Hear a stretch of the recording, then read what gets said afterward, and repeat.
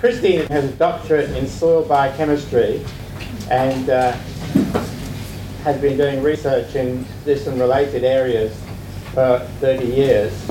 I always looked to Christine, well, it did initially, as the phenomenal authority on native grasses, and was first infected by her passion about that in Armidale when I first came to Australia. So it was a very exciting thing for me to find a kindred spirit and somebody who was as passionate as I was about what she was into, and in a compatible way. So it was very exciting, and we've maintained contact ever since. So it's a great privilege for me to have been asked to come here and share some of this and be supportive with you.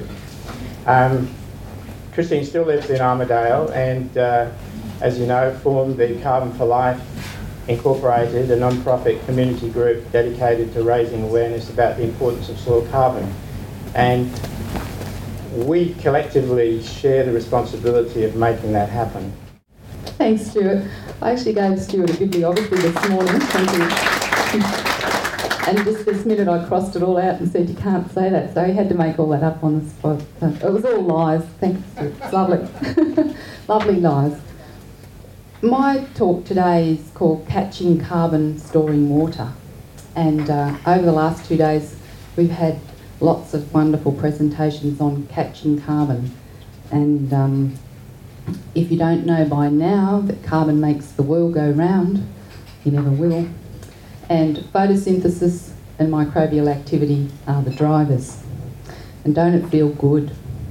I think everyone in the room's feeling good, isn't it? It's positive what we're talking about carbon. It's not doom and gloom, the end of the world. There's a wonderful resource up there in the air that we can use to make things better. We're talking about things getting better, not things getting worse.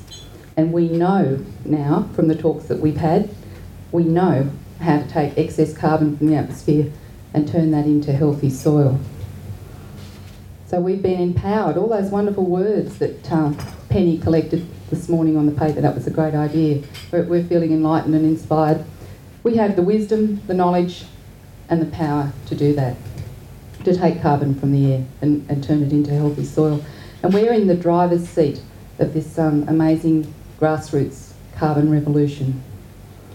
But just to look on a little at the history of what has happened, Australian soils have lost up to 80% of their organic carbon.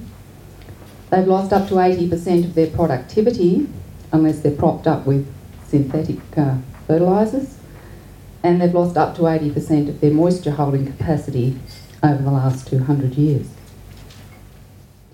Do you suspect there might be a connection there between those factors? The best place to store carbon is in your soil, and the best place to store water is in freshwater aquifers. Not only is the water clean, cool and protected from evaporation, but it also provides perennial base flow to rivers and streams. Now, we haven't talked about rivers over the last 2 days. We've talked a little bit about water and retention, water retention in soil, but there's only been very brief mention of rivers. So I just want to jump to a different page in this book for this talk. Well, let's talk about our rivers. Rivers exist only because of the catchments that feed them. They cannot be regarded as separate to those catchments. Now have a look at what's happening institutionally in our landscape at the moment. Look at what's happening. I think Gordon actually mentioned our CMAs. We've got our river health people and we've got our terrestrial people, often in different offices. Do they talk to each other? Not very often. For about 13 years now, I've been talking about river health and writing papers about river health in a whole of landscape framework, talking about taking a whole of landscape approach to river health and water quality. Unfortunately, what I have had to say has fallen largely on deaf ears, but maybe now that we're starting to run out of water, some people might start to listen. And that's not meant as a negative comment. It's really been very, very difficult to get someone to view a river as being part of the landscape for some strange reason. So I just want to tell a little story that sort of paints a picture of what I mean about this whole of landscape. How many people have been to Fraser Island? Okay, so for those who haven't or don't know, Fraser Island is basically a sand island off the coast of Queensland, and as most islands are, completely surrounded by salt water and has salt-laden winds blowing across it all of the time. Interesting thing about Fraser Island is the incredible amount of fresh water that's there, the freshwater lakes. Those who've been there probably swum in those lakes.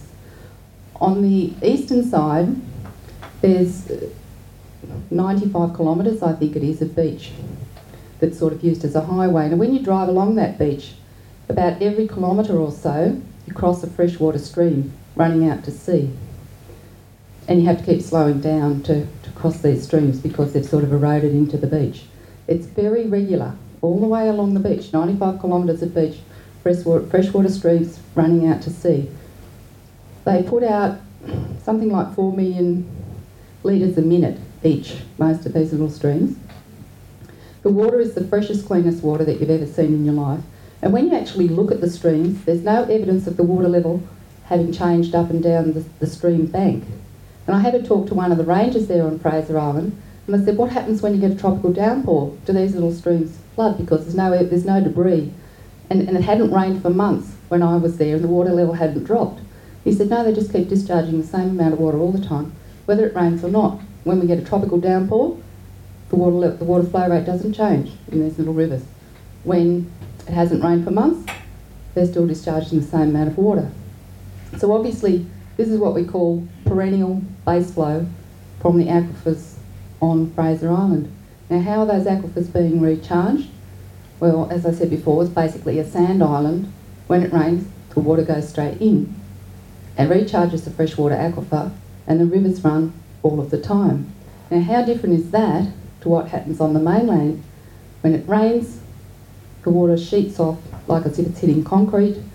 It carries our soil, our nutrients, every other thing that would be useful to have on the land, dumps it into the river where it becomes a problem. So our assets become sedimentation. Our most important terrestrial assets become sedimentation and eutrophication problems in our rivers. Now if we look at Fraser Island again, and we imagine covering it with a very thin sheet of concrete, so leaving the topography exactly the same, the rainfall and everything exactly the same, we would see what was happening on the mainland. When it rains, there'd be a flood, and then when it stopped raining, there'd be a drought. And then it rained, there'd be a flood. So that's what we call boom, bust, stream flow, and that is exactly what's been happening here. But it hasn't always been like that. When the first settlers came to Australia, they did not experience that sort of stream flow that we have now. On the northern tablelands of New South Wales, where I come from, there's been quite a lot of research done there because we have a university close at hand, and they've looked at the sediments in the lagoons, and there is a 50-fold increase in sedimentation rate that coincides exactly with the date of European settlement around each of those lagoons. So you can say, you know, precisely it was 1846 or it was 1852, based on this massive increase in sedimentation. And those sediments are about 7% organic carbon, which is about 12% organic matter. And we don't have many soils up around 7% organic carbon now. And the other thing is that when it was first settled, the settlers did not have to clear trees. They just came in with huge mobs of sheep and overgrazed the ground cover. Lost the ground cover, lost the soil, then lost the moisture holding capacity, and then we got to this situation where our soils are like concrete. When it rains, the water runs off, we get a flood and takes more soil into our little rivers. This is a photograph of Rocky River near Armidale, where I live, and it was called Rocky River because it had a rocky base with large deep holes where people went swimming that were full of fish, and then like a little stream running over the rocks and then running into these large deep holes and then running again over the rocks. There are millions and billions of tonnes of sand in there, and we have 3 sand extraction companies that are probably the only sustainable industries in our area, because as fast as they take the sand out of there, it fills up again. So we're still losing between 6 and 23 tonnes of soil for every tonne of wheat produced. And we worked out over dinner, I think, that for every slice of bread you eat, it's about 250 grams of soil lost for every slice of bread. Well, the thing about regenerative farming and rebuilding those topsoils and using the sorts of methods that have been talked about over the 2 days is you can actually build 250 grams of topsoil for every slice of bread. We can turn that around completely, and that equates to about, for a 1% increase in soil carbon, you'd be building about 250 grams of soil for every slice of bread produced. And we can't get that sediment in those creeks back up onto the terrestrial landscape again, but we can certainly do something about preventing any more. So what's happened to our catchments is that they've become drainments rather than catchment, and the water runs across the landscape rather than infiltrating into the soil. And the other thing I just wanted to say about that photo was that the first European settlements and the traditional Aboriginal owners before them used to actually drink that water. It's just like algal soup now. There's no way that we would drink an algal tea. And so what has happened since the time of European settlement really has nothing to do with things like riparian buffer zones, which is interesting because our sort of solution to that problem these days seems to be, well, we'll put a riparian buffer zone in there. If it's not a lack of riparian buffer zone that's caused the problem, I'm not really sure how putting one in can solve it. But it has everything to do with land management practices in the catchment. Just very quickly wanted to show this without dwelling on it. This is a photograph of Swan Hill on the Murray River, taken in 1896. You'll notice that there weren't very many trees in that landscape. There's about 3 that I can see. Those trees hadn't been cleared, there's no stumps there. When explorer Mitchell went through this area, he complained about they couldn't find any wood to have a fire to cook their food or to keep warm. And this is another photo taken at Swan Hill in 2000, and you can see that there's a large increase in trees, particularly eucalypt species. So that what we've seen is actually an invasion of woody species into a lot of our previously grassland areas or savanna areas that were like open woody grasslands. So the biggest change since European settlement has not been to tree cover, the biggest change has been to ground cover and soils. And in a nutshell, we've overgrazed, burned, ploughed and sprayed our ground cover to death. Those of you who were here at dinner last night remember we sang, "Oh Lord, it's hard to be carbon." They plough me and burn me and graze me and sometimes just throw me away. So we've done everything, every possible way that you can think of to destroy carbon in the soil. We've been very creative about that. And in the process, we've killed our soils. Dead soils can't function in the carbon cycle, and dead soils can't function in the water cycle. And those two things are intrinsically linked. And so fortunately, the process for rebuilding soil carbon and the process for replenishing freshwater aquifers are exactly the same. We're basically going back the way that we came.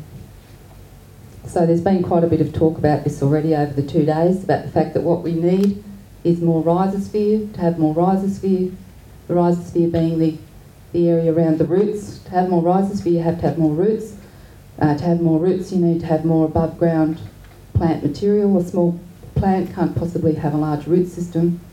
And to transfer carbon from the atmosphere to the soil, we need photosynthesis. So we're basically talking about green plants. All of this is related to green plants, and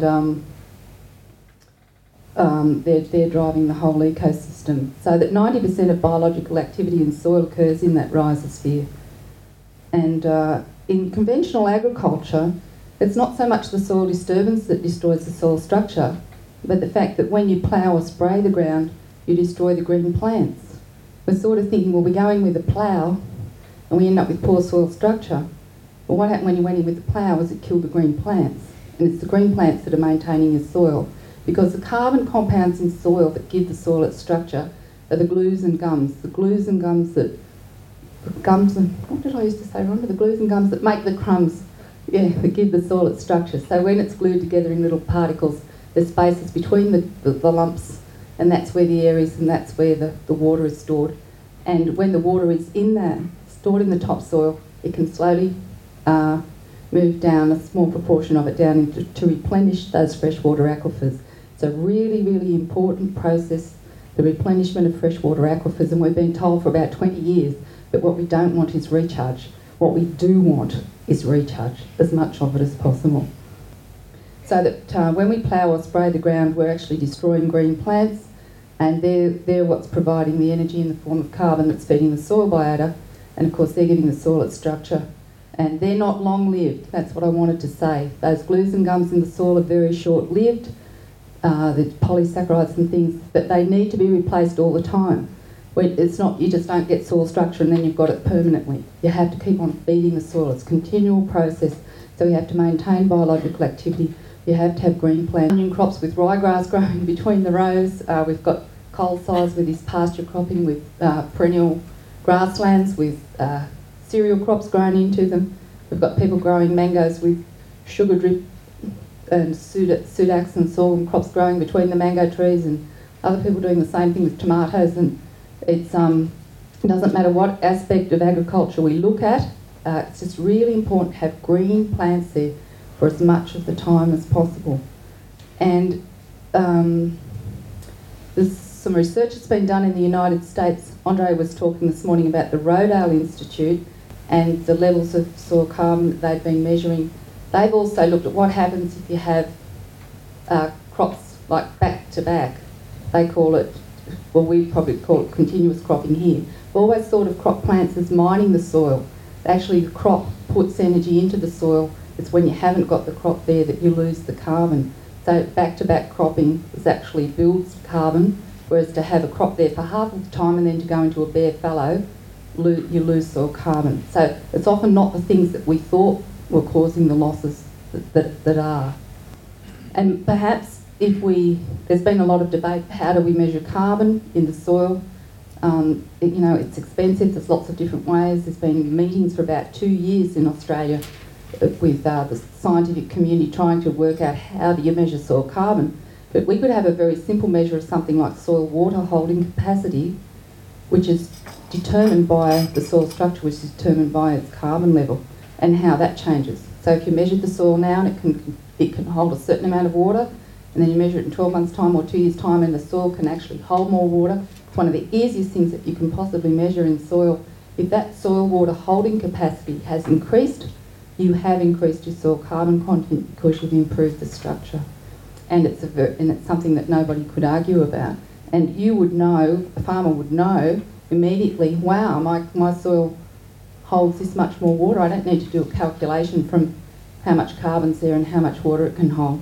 If you increase soil carbon by around 1%, for most soils they will hold about 2 buckets of water per square metre, more than they would have been able to hold otherwise. So for every 1% increase in soil carbon equates to about 2 buckets of water. And thanks, Liz, for reminding me to say that, because I think that's Is that 20 litres? it's a picture. Oh, sorry, no, they're 9 litre buckets. 18 litres.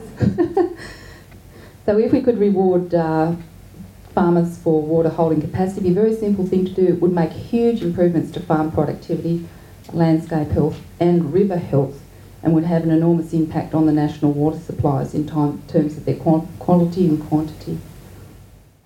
And just one other thing I just wanted to say about water is that something that puzzled me for a long time, and it always comes up in discussions of salinity, is that there is no such thing as a groundwater table.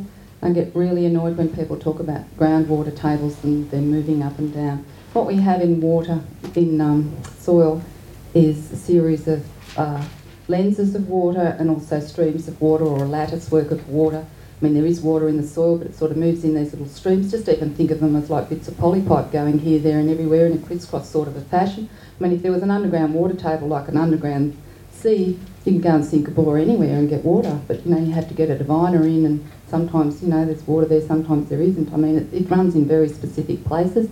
But the water flows, or the streams, or whatever you want to call them, the water can actually oscillate in those, and it can usually move in both directions. And water can go uphill if there's sufficient pressure in a confined aquifer. So it does all kinds of amazing things under the ground. We've got this really simplistic view of this sort of water table that we see on all these diagrams. So we're given misinformation all the time about how water even moves in the soil. So it's interesting that a lot of the information that we've been fed about things like dryland salinity are actually quite incorrect. And the soil water story, I guess, is a little bit like the soil biology story, in that all the action is underground, hidden from view, out of sight and out of mind, unfortunately, but it's really how we manage the above ground parts of that ecosystem that determines what happens underground. So it really all comes back to us. How to us with a Z. Keep getting picked up on that. Apparently it's us. It all depends on us. What happens in the soil depends on us, and what happens to recharging freshwater aquifers, to river flow, and all of those things really depends on how we all collectively manage our own little patch. So if we want healthy river, 20 kilometres away, 100 kilometres away, it really depends on all of us, how we manage our ground cover. So that the soil carbon engine and the soil water engine really determine the productivity of our farms, the health of our whole catchment. But we need to have the correct information out there as to how to do those things. And ironically, that the health of the whole landscape and of all of the river systems depend, we're looking big picture, broad scale, but it actually depends on what happens to each raindrop as it hits the surface of the soil, whether that soil's covered, whether it hits a green leaf. That's the sort of, we're going from that scale to every single raindrop is important, every single drop of water, every green leaf is important, and that's up to you. So we're all important because we're out there managing those landscapes or giving people information as to how to manage those landscapes, and all of those little things add up to the big things. What's that saying? Oak trees from little acorns grow, or something like that. It's just so important to get those little things right. And when a drop of water, a raindrop, hits the ground, we want it to go down, not sideways and not back up as evaporation. Every raindrop that goes down will make a difference. Just one final photo. There has been a little bit talk of pasture cropping. This is just a photo from Cole Sizer's place at Goulburn. Has been mentioned a couple of times over the last 2 days.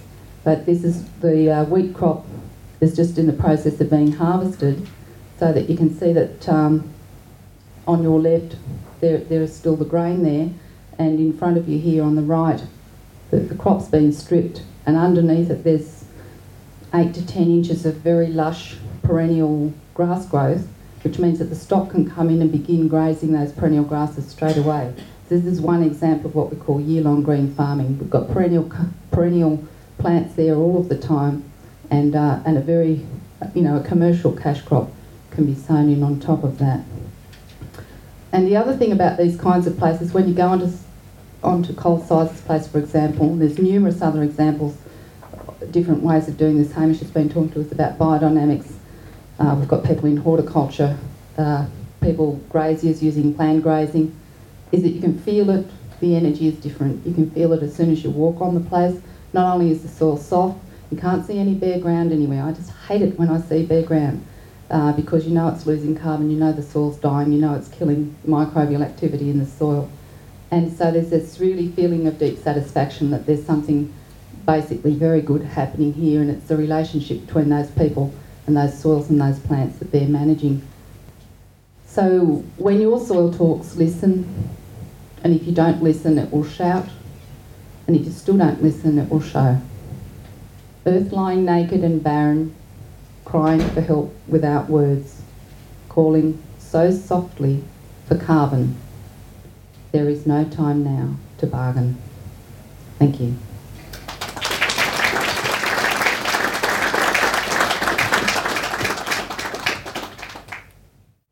Lisa Castleman. Christine, thank you. I certainly get the message after the last couple of days about ground cover and particularly the year-long greenery and keeping what we have, all that type of thing. When I think about the droughts and dust storms and where we do lose soil, I wonder if there's a positive and a negative. Now, this is not a theory, it's only a thought, and I'd like you to think about it and comment if you would. Is it possible that some of the soil floating through the air as dust and being carried from our grasslands to our cropping areas or wherever we've lost that soil from could be acting as carrier pigeons and, if you like, taking some microbial diversity with it and depositing it somewhere else. Gosh, that was a curly question, wasn't it? But why not leave the microbial activity where it is? The thing with microbes, I mean, Louis Pasteur said it's not the biology or something like that. It's not the biology, it's the terrain. I mean, if our human immune system, our ecosystem is run down, we're more likely to get infected. There's microbial life everywhere all of the time, just waiting for an opportunity. So it's not so much a matter of having to inoculate soils. If you create the right environment for things to happen, they will. Microbes will proliferate and do all kinds of amazing things in a very short amount of time. If it's in an environment that's not conducive to that, they'll disappear. You create the right environment, they'll appear. So I don't think that you need to have dust storms in order to move microbes from one place to another. You create the right environment, they'll get there by themselves without having to take the soil particles. I think it's probably an expensive way of doing it. I'd like to think that soil stayed where it was, and there's really no excuse for those kinds of dust storms. I mean, even in this year, I mean, 92% of New South Wales has been in drought, and I'm sure similar percentages for other states. I've seen photographs that have come from the Wimmera area of Western Victoria where people have had crops up this high this year that look like good high yielding crops, and then right through the fence the neighbour's had something that's got to about that high and shrivelled and is not taking his harvester out of the shed. This guy was a biological farmer. This guy was conventional. Probably if a little bit of urea didn't work, you'd throw on a bit more. I mean, we've got all the evidence for those kinds of things happening. There's no excuse ever for bare ground and for soil moving. We can certainly inoculate soils with microbes in other ways, and they will get there. That you can buy inoculants, but they will get there if you create the right environment. Christine, I just had a question about, obviously that picture of Coles' place is just amazing. It's obviously a pretty handy crop of wheat considering the season we've had. You're saying that's this year, did you say? No, that's not this right. photo, no, sorry. Right, yeah. And just your thoughts on pasture cropping. Is it feasible in more marginal country? When you get out, into the Nyngan sort of areas where they're growing, big acreages of wheat, do you think it can work out, a system like that can work out there? The more marginal the country, the more essential it is that you keep the ground covered. The thing is that if all of the ground cover has already been lost, as it has, Nyngan's been in drought for, 7 years or something, and so nobody actually has the ground cover to crop into, in which case you'd have to probably establish some kind of a warm season perennial grass like Bambatsi panic or something, purple pigeon grass or something like that in order to have the ground cover in the first place.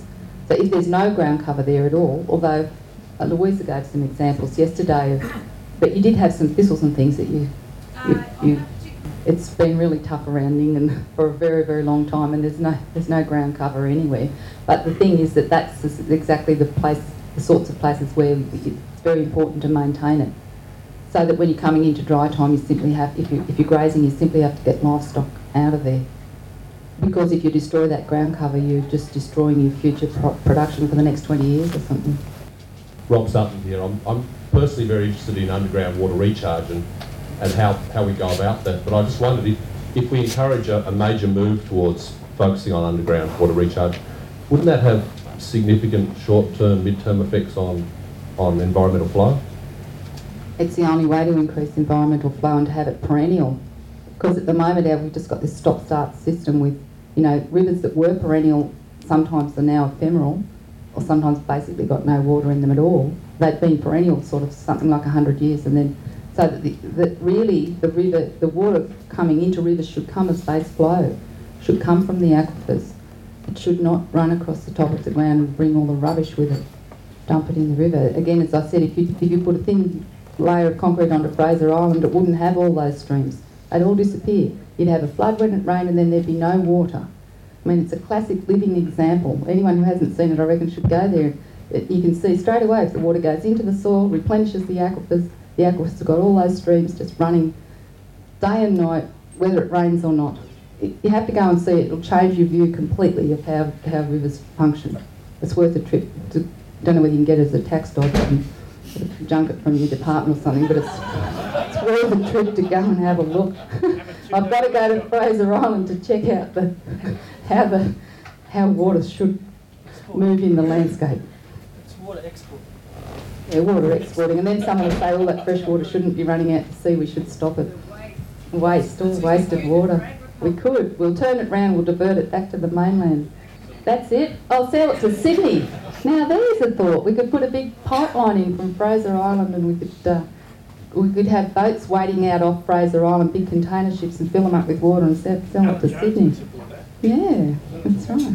I'll sell it to Coca-Cola. Yeah, that will value add it, if that's value. Be a bit dubious about the value.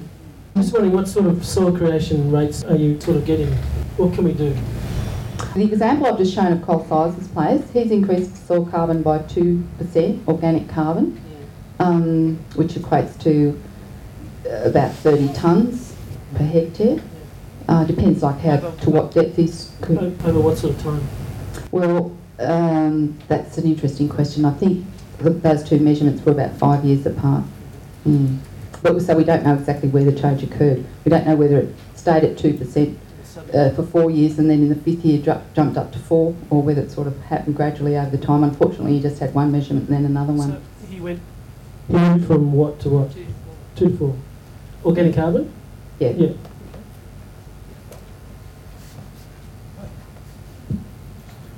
Christine, could I get some information about carbon sequestration under forest as compared to grass systems? Well, it depends where the forest is. There have been studies done throughout Western Australia, South Australia, Victoria, New South Wales, Queensland, and it depends a lot on the soil environment. But in most of those environments, as I mentioned briefly yesterday, and it depends again on what kind of soil carbon level you started with, but in situations where you've gone from what would be an agricultural situation to a plantation situation, you generally lose soil carbon for about the first 10 to 15 years, and sometimes it can take up to 40 years for it actually to rebuild. And the reason that soil carbon is lost is that when the trees are put in, the ground cover's usually kept, the ground is kept bare, so that there's no competition with the young trees, so that all the grasses are kept out of that ecosystem. And go down to some of the blue gum plantations in Western Victoria and whatever, after it's rained, it's just like a mudslide coming down these hills, and there's just this red mud everywhere, and all the creeks and rivers are full of it, and it's all just come down off that. So environmentally they've been a disaster from that perspective in terms of erosion. And also the tree itself does take some carbon from the soil as well. So it's not all fixed through photosynthesis. After about 40 years, 30 to 40 years, depending on where they are, it generally levels out, but that's about the plantation turnaround time. Usually they're harvested after 30 or 40 years, so they can start again and deplete it. But that's not always true. That generalisation doesn't work in the plantations in southeast Queensland. I'm not sure why, but in that environment they have got increases in soil carbon under tree plantations, whether it's the species of tree that they've put in, or particularly if they're non-eucalypt species, you generally get an increase in soil carbon. So it's the eucalypt and particularly the blue gum plantations that seem to have caused the losses. But again, with your woody weed invasion of Western New South Wales, which is probably what you're referring to. The whole approach with carbon credits has been merely plantations. Yeah, a lot of it is because of the ground cover management, the fact that there haven't been grasses under the trees. So if it was agroforestry, you had alley planting, or if you were just putting tree lots in on farms. I mean, Gordon, for example, has wonderful tree lots on his farm with beautiful grasses. Gordon takes me and says, come and have a look at the trees, and I'm going, oh wow, look at these fabulous grasses, because they're just magnificent in all around the trees. So there's no way he's going to be losing soil carbon in that situation, building soil carbon. So it really depends on, what kind of management. It's the management that affects it.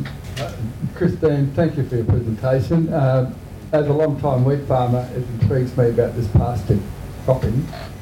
And where we are in Colorinabri, wouldn't pasture cropping the weeds compete for the flow or moisture for the wheat, and this, and have a non-profitable yield on the wheat? Well, Andre Loy in his presentation this morning talked about the fact any green plants that you have of photosynthesising, taking carbon from the air, transferring it through the plant, exuding it through the roots and building the soil. And when you build the soil, you're going to have higher nutrient availabilities, higher water holding capacity, better structure, better aeration, everything, actually building the soil environment so that you're better off having the weeds there than having nothing there.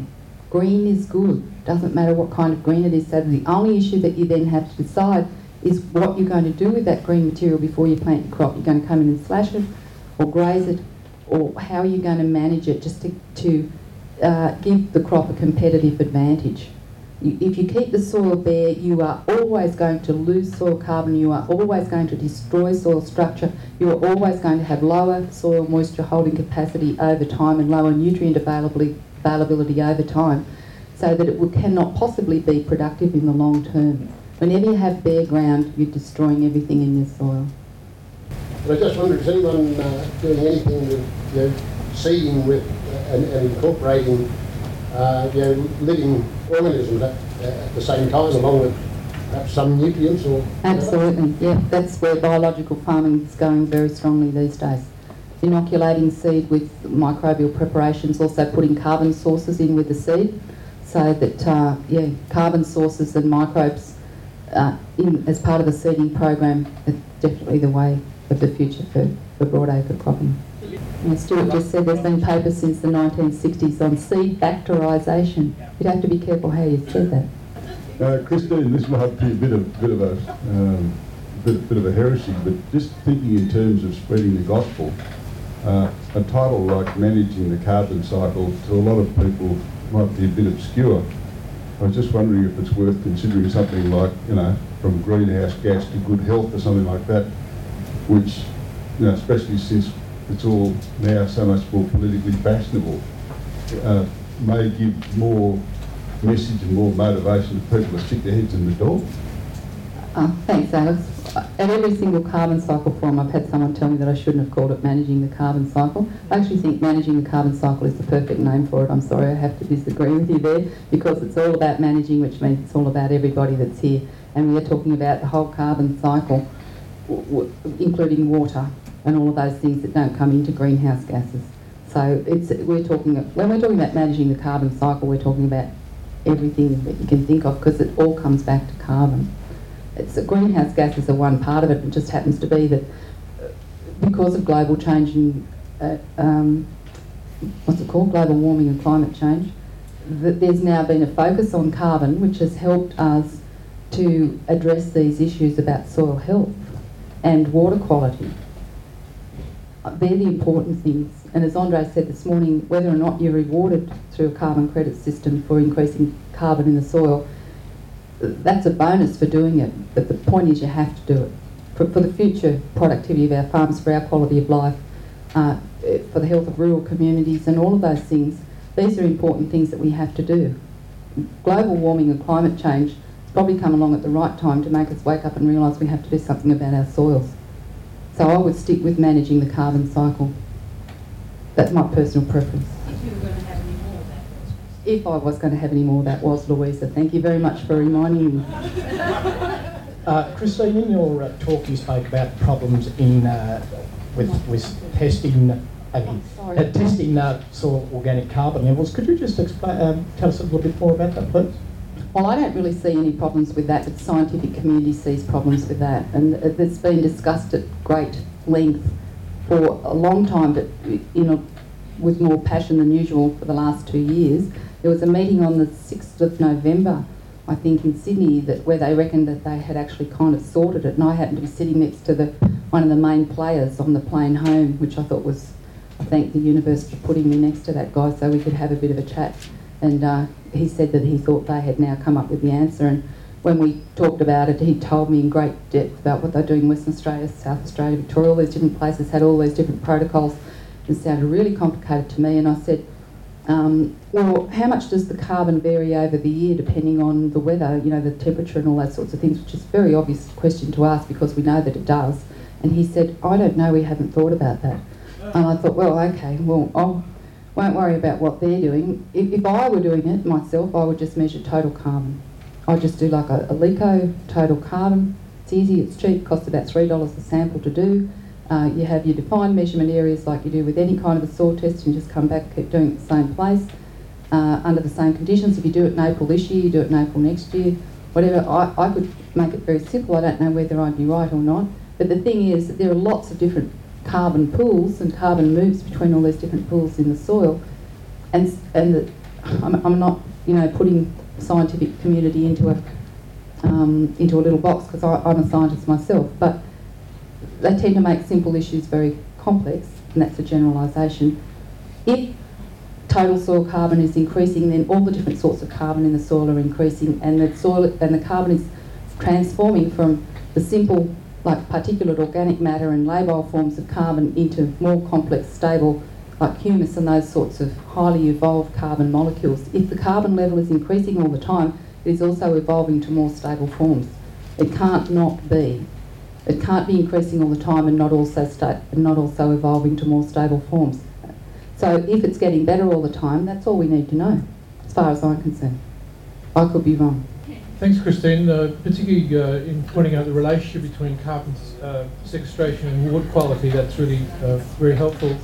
Initially, I thought in a more simplistic way of thinking that Coca-Cola was actually doing us a great service by putting carbon in water, but then I thought a little bit later what happens when you burp.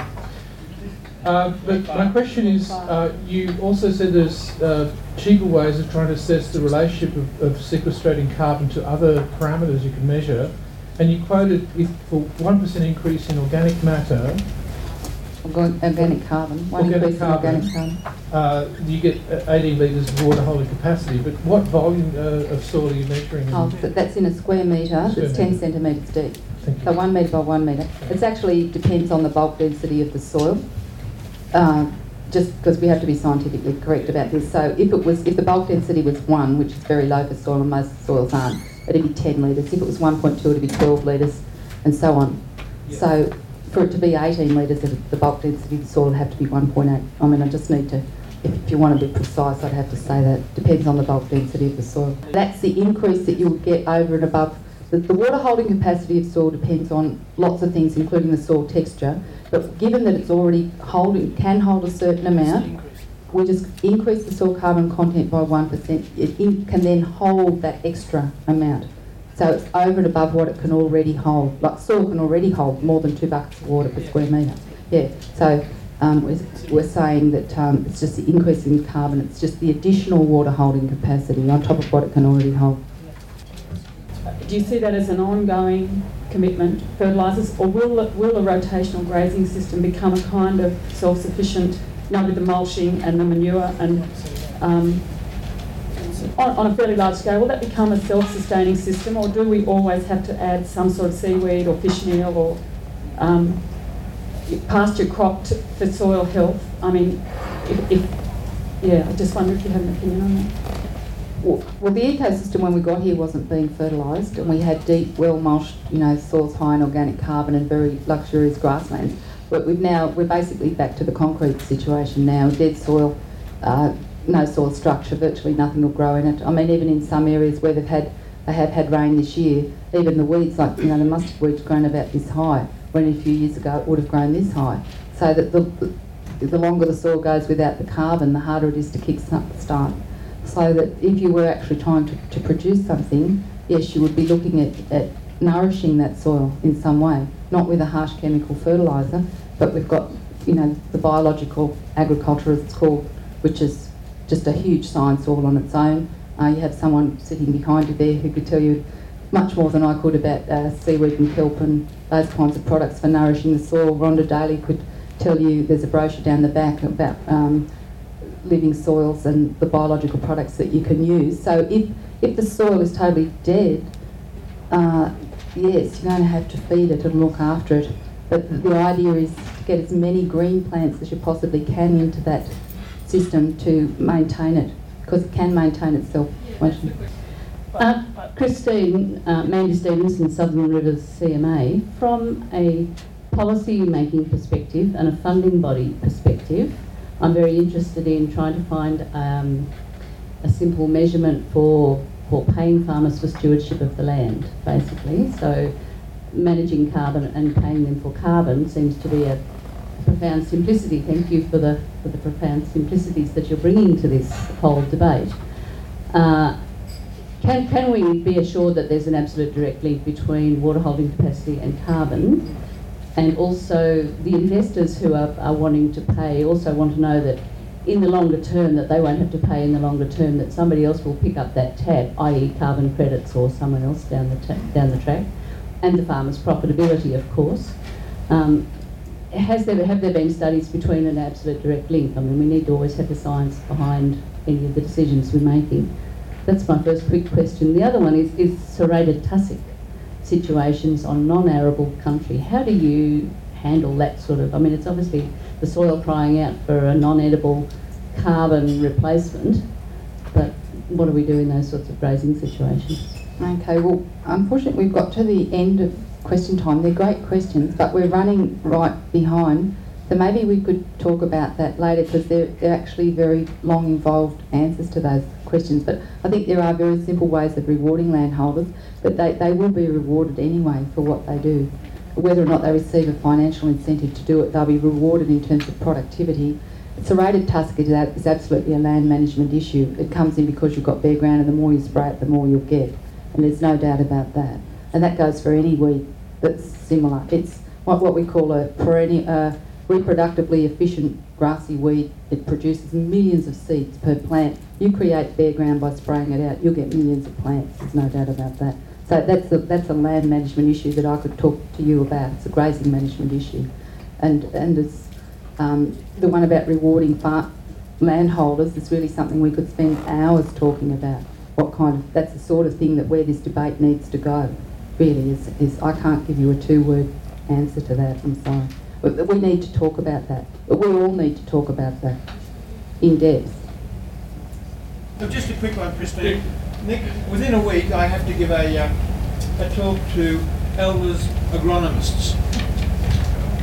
What will I tell them? Find another job. Now, seriously. There's a really good school that you can go to in the United States called the School of Unknowing. In other words, you unlearn everything that you've learned and you start again. You might suggest they go there. Barry Russell, Goldberg Catchment Management Authority, Victoria. Great session, Christine. One of the things I want to, I guess, just enhance, I mean, in Victoria, we've gone crazy on trees, and we've been planting trees like crazy for the last 10 to 15 years. Every recharge area we get, we plant out the trees. About 15 years ago, there was a site that was very badly tunnel eroded, and we actually ripped and cross-ripped that site and planted it into trees. 15 years later, the tunnel erosion is just as bad, and there's no ground cover at all. So what we really need to do, I guess, is take out a lot of the trees and put some grasses and so forth back on the recharge site. But one of the things we now get into in Victoria is that everything needs to be native grasses. And you know how harsh some of the soils are down there. And I certainly don't believe we have the native grasses in Victoria to actually be able to put on the recharge sites and get good ground cover. Most of what I believe, most of the native grasses now, the good grasses are extinct, and we need to look at good fibrous perennial pastures. If you want to add to that, but that's just the way I feel about in Victoria, that we're either going all trees or we're going for native grasses, which I don't believe are satisfactory for what we're trying to achieve. Yeah, thanks Barry for that comment. I think it's interesting that people have recognised that they need to get the grasses back, and so that they've then made it really difficult for themselves by saying, well, we had native grasses before, so therefore we'll put native grasses back. It makes it really, really difficult. What we're talking about is ecosystem function and very simple ways of doing it. Cheapest way to do that is with a non-native warm season perennial grasses. I suggested Bambatsi panic or purple pigeon grass. It's cheap, the seeds there. People in Western Australia, for example, on soils that are almost pure sand have had amazing success with establishing these things, really low rainfall areas, the most difficult conditions that you could think of. If you can do it in Western Australia, you can certainly do it in Victoria. You need to get the green plants there, and you need to get them there straight away, and it doesn't really matter what they are. If they're not native, it doesn't matter, because if you stop that tunnel erosion, stop that soil loss, start getting carbon from the atmosphere, build your soil structure, build your biological activity in the soil, eventually you'll get back to the kind of ecosystem where native grasses could possibly grow. But you can't start with the original climax community that was there and just put it into a totally dead, deficient, well, a dysfunctional soil ecosystem and expect, it's like taking a rainforest tree and sticking it in the desert and expecting it to grow. We have to build that whole ecosystem back from the base. And whatever will grow there and whatever's the cheapest and the quickest and the most convenient thing to do is what we need to do. But you need to get ground cover in there because that soil will keep on eroding unless it's covered. Christine, could I get some information about carbon sequestration under forest as compared to grass systems? Well, it depends where the forest is. There have been studies done throughout Western Australia, South Australia, Victoria, New South Wales, Queensland, and it depends a lot on the soil environment. But in most of those environments, as I mentioned briefly yesterday, and it depends again on what kind of soil carbon level you started with, but in situations where you've gone from what would be an agricultural situation to a plantation situation, you generally lose soil carbon for about the first 10 to 15 years, and sometimes it can take up to 40 years for it actually to rebuild. And the reason that soil carbon is lost is that when the trees are put in, the ground cover's usually kept, the ground is kept bare, so that there's no competition with the young trees, so that all the grasses are kept out of that ecosystem. And you go down to some of the blue gum plantations in Western Victoria and whatever, after it's rained, it's just like a mudslide coming down these hills, and there's just this red mud everywhere, and all the creeks and rivers are full of it, and it's all just come down off that. So environmentally, they've been a disaster from that perspective in terms of erosion. And also the tree itself does take some carbon from the soil as well. So it's not all fixed through photosynthesis. After about 40 years, 30 to 40 years, depending on where they are, it generally levels out, but that's about the plantation turnaround time. Usually they're harvested after 30 or 40 years, so then you start again and deplete it. But that's not always true. That generalisation doesn't work in the plantations in southeast Queensland. I'm not sure why, but in that environment they have got increases in soil carbon under tree plantations, whether it's the species of tree that they've put in, or particularly if they're non-eucalypt species, you generally get an increase in soil carbon. So it's the eucalypt and particularly the blue gum plantations that seem to have caused the losses. But again, with your woody weed invasion of Western New South Wales, which is probably what you're referring to. The whole approach with carbon credits has been primarily plantations. Yeah, a lot of it is because of the ground cover management, the fact that there haven't been grasses under the trees. So if it was agroforestry, you had alley planting, or if you were just putting tree lots in on farms. I mean, Gordon, for example, has wonderful tree lots on his farm with beautiful grasses. Gordon takes me and says, come and have a look at the trees, and I'm going, oh wow, look at these fabulous grasses, because they're just magnificent all around the trees. So there's no way he's going to be losing soil carbon in that situation, building soil carbon. So it really depends on, what kind of management. That was a long answer, sorry.